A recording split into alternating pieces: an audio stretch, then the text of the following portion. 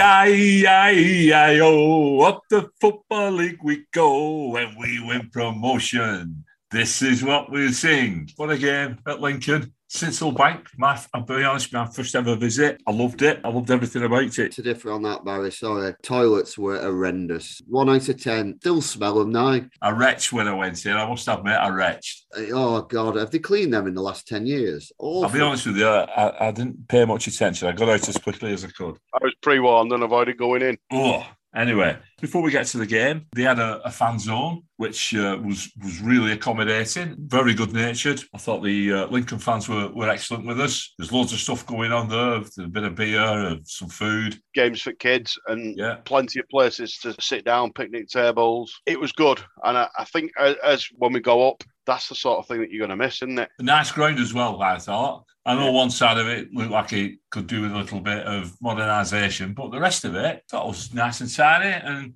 they're a very well supported side, aren't they? Boisterous, noisy, and good. The score was Lincoln City 1, Wigan Athletic 3. Goals from Callum Lang 2 and Will Keane, and Anthony Scully, who got the goal for Lincoln. The first 5 minutes, it kind of looked as though, they came out of the blocks quick. And then before you know it, we're in front with that first goal from Lang. He made it look easy, but it's not an easy chance that, you've got to keep your eye on the ball, and obviously the direction of it as well, yeah. And also you've got to take into account that he hadn't scored in 7. So you'd think his confidence wasn't as high as it could have been. So that's really good looking forward, because all strikers go through them spells, and he can come out of that spell, and still have his confidence, which I think is great. Quick thinking from Jason Kerr and Max Power as well, taking that free kick on the halfway line, quite shifty. Knocked the ball up to Josh McGuinness. What an header to the back post. Yeah, it's a route one, isn't it? It was. It reminded me of Sunderland, Quinn and Phillips. Quinn heads it down, Phillips puts it in. It was like a Sunderland move, that. Oh, Liverpool, Toshak and Keegan, all the older people. A good goal, got us off the mark. Like Paul said, Bratton earlier. Then they pull one back, a bit of a comedy goal. Anthony Scully, I picked him out last week on the article as player to watch. His dad actually played against us, and there's a bit of a connection with our game next weekend. His dad played against us in 2003 for Cambridge United. Tony Scully, little link there. He got stuck under his feet and said it was a deflection. I thought he was offside. I've seen the replay. I'm not sure if he is offside or not. I don't think he is. Definitely not. No, definitely not offside. We responded very well, didn't we? On that goal, when I watched the highlights, it was the Lincoln commentary, and they were said it's very much like the goal that Lincoln scored in terms of pinball. But for me, it was a beautiful pass from Callum Lang. I thought from a fantastic sweeping move down the right. Great passes then towards the left side. Lovely slip ball through and a very calm, composed finish. I think that's one of our best goals of the season in terms of that type of goal, quick passing move. I thought it was superb. I think I'd agree, but somehow Langy went through about 5 or 6 of them, didn't he? Where somebody should have put a foot in and got shot of it. Obviously, he was powering through, but then the pass through to Keane was a good one, and then obviously the finish just good one, like chasing on that golden boot. And then the goal which put the icing on the cake, or the cherry on the icing, whichever way you want to look at it, made by Josh McGuinness with that tremendous challenge in midfield. That was the pick of the goals, weren't it? Because you've got a great tackle, a quick move, and then a lovely finish from Langy. And he was at the right end to dive into the crowd and take all the plaudits. Yeah, he loves it, doesn't he? His interview just shows how much he loves it when he scores those goals. He scored most of his goals away from home, hasn't he, Langy, this season? They're all very similar as well, aren't they? That type of goal where he gets it in that little channel there and just shoots brilliantly across the keeper. And that is so difficult to do. The best players make that look easy, like your Harry Kanes and like your Gary Linekers, them type of players who they just finish them off and make it look easy, but you've only got a very small margin of error with that type of shot, because if you pull it too close, the keeper gets it, and obviously if you go too far, it goes wide of the post or completely across the goal. So did it tickle the inside of the post, or was it tickling the net right near the post? I think it went into the corner of the net, I think. Yeah. Reminiscence of Plymouth. Yeah, definitely. Yeah, I mean that was a 93rd minute winner, wasn't it, as well? Yeah. But yeah, he's made a habit of scoring those goals. Beautiful. Yeah. The finish was, wasn't it, unerringly similar. It's as though he practices those in training. Who knows? As though somebody who knows what they're doing with that has been helping him learn. Yeah, an England international who played a lot of games in the Premier League, maybe, Mr. Beattie. Yeah. Like Paul said, he was in the crowd. I think he wants to be in the away end, doesn't he? I mean, he spoke about this before. He wants to be in the away end. So the only way during that 90 minutes he can get in the away end if he scores a goal. So that's what he does. He puts it in the back of the net and starts a crowd surfs. Talking to the crowd, 1,200 though yesterday from Wigan, created a fantastic atmosphere, a good bit of banter going during the game with the Lincoln fans. It was bubbling, weren't it?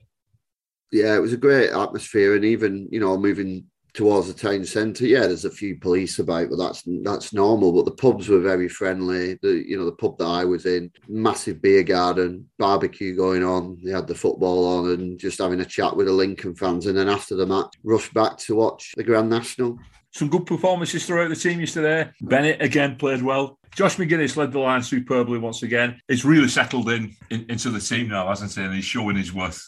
Cal Watts had a good game as well. I mean, he's come in and he fitted in. Celtic's got injured and he's just slipped in there, and he's been like he was early season. And Kerr as well now, for me, one of the mainstays. He looks very solid, composed on the ball. We've got really good options there at centre-back, moving to it next season. It'd be nice if we could have another year of Watts on loan. Maybe, give him a chance in the Championship, Newcastle might think. I think you look at some of the other teams that have suffered injuries, and where they've suffered injuries, they've suffered a diminished team, haven't they? Whereas where we've suffered, we've just had other players bed in a little bit and then be as good as the fellas who were out injured. I think Liam and his teams reacted tactically as well to those people who's been missing, the way he shuffled them around as well.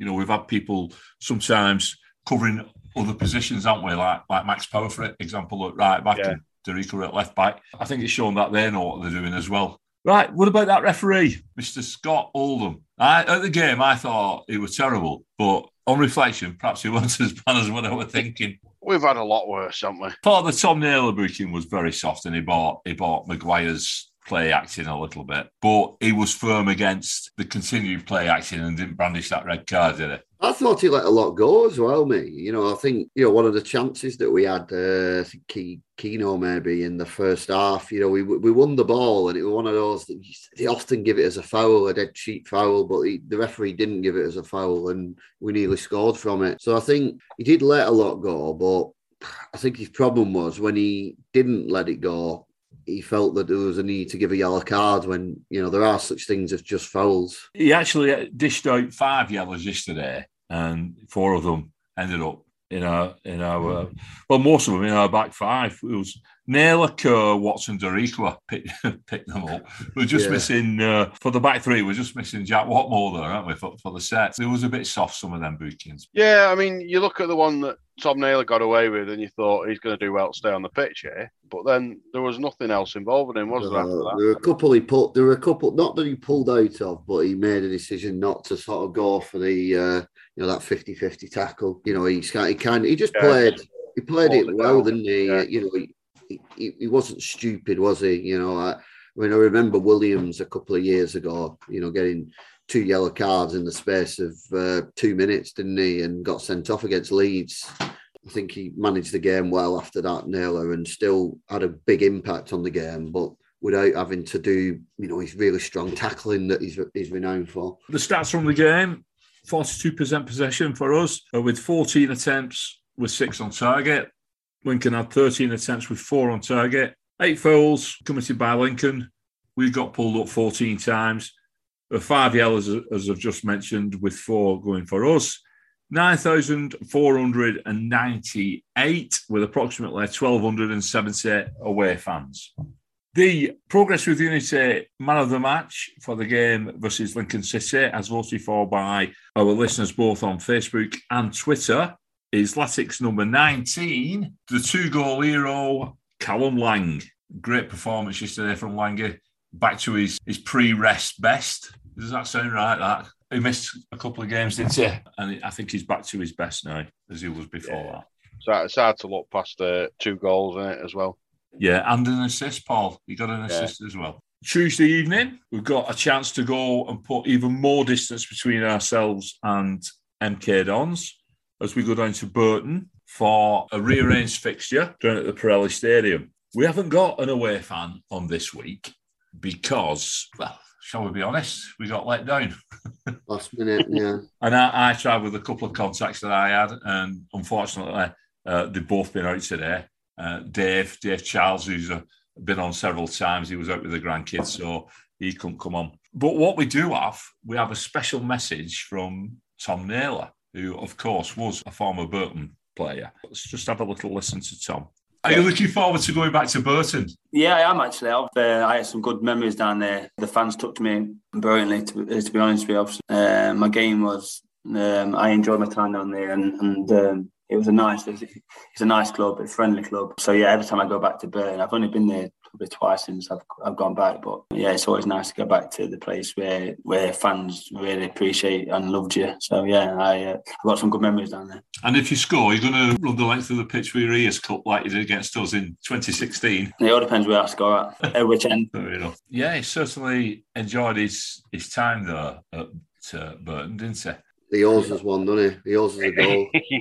I'm just wondering if like that last question about if he scores, is he going to run past the Burton fans with his ears cupped? You know, if he's going to do that like he did with us, Tom. We're watching. Well, anyway, let's hope Tom Naylor plays the game in the right spirit like he always does and avoids a booking. Who's the referee, Paul? And the referee is Ollie Yates from Staffordshire, and Ollie made it onto the national list of referees back in 2016. His first game, the League Two meeting between Yeovil and Notts County on the 6th of August. In the following 6 seasons, he's taken charge of 144 games, and they've all been either at League One level or below. He's had 2 Latics games in the past. The first one was the 1-0 defeat away at Charlton last season, where he booked 7 players, 4 from the Latics, and he also took the 2-0 away win at Wimbledon this season, where he booked 3 Latics players and no Wimbledon players. He's refed 1 Burton game this season, their 1-1 draw away at Sunderland, which was back in February. Over the course of the season, he's done 26 games. He's issued 85 yellows, 4 reds, and 5 penalties. And that's a lot in 26 games, isn't it, compared to some of the other refs that are in those stats having done sort of 40-odd games. So let's move on to previous. We've played Burton just on 8 occasions. We've won 3, drawn 2, and lost 3. The reverse fixture was way back on the 30th of October, a 2-0 win. James McLean and Curtis Kilt with an absolute screamer. Smith was sent off for Burton. The form for Burton isn't too good. They sit in 17th position with 48 points from 41 games. Recent form being lost, won, lost, draw. They've played 20 home games so far this season. They've taken 32 points, 9 wins, 6 defeats and 5 draws. 31 goals for and 24 against.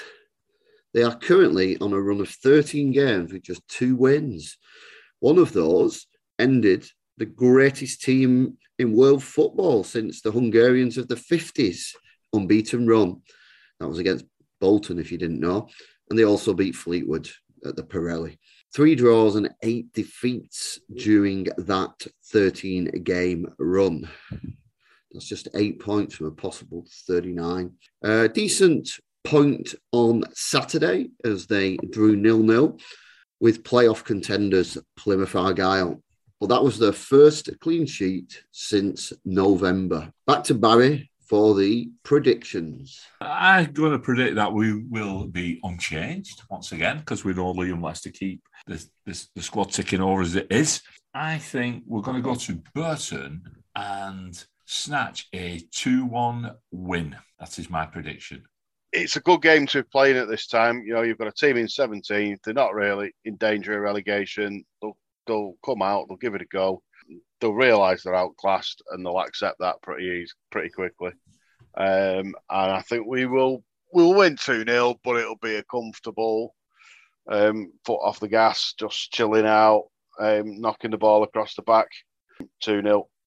Well, I don't think it'll be like last time when we played at their place when we won 4-3 with that hat trick from Joseph and a last-minute winner. I don't think it's going to be like that this time.